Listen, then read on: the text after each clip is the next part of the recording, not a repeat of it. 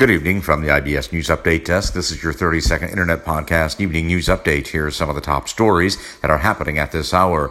Illinois Governor J.B. Pritzker calls the crowded wedding very irresponsible amid a spike in the COVID-19 deaths. Also this evening, the new lawsuit says Tyson food managers lied to interpreters about COVID-19 risks at an Iowa meat plant.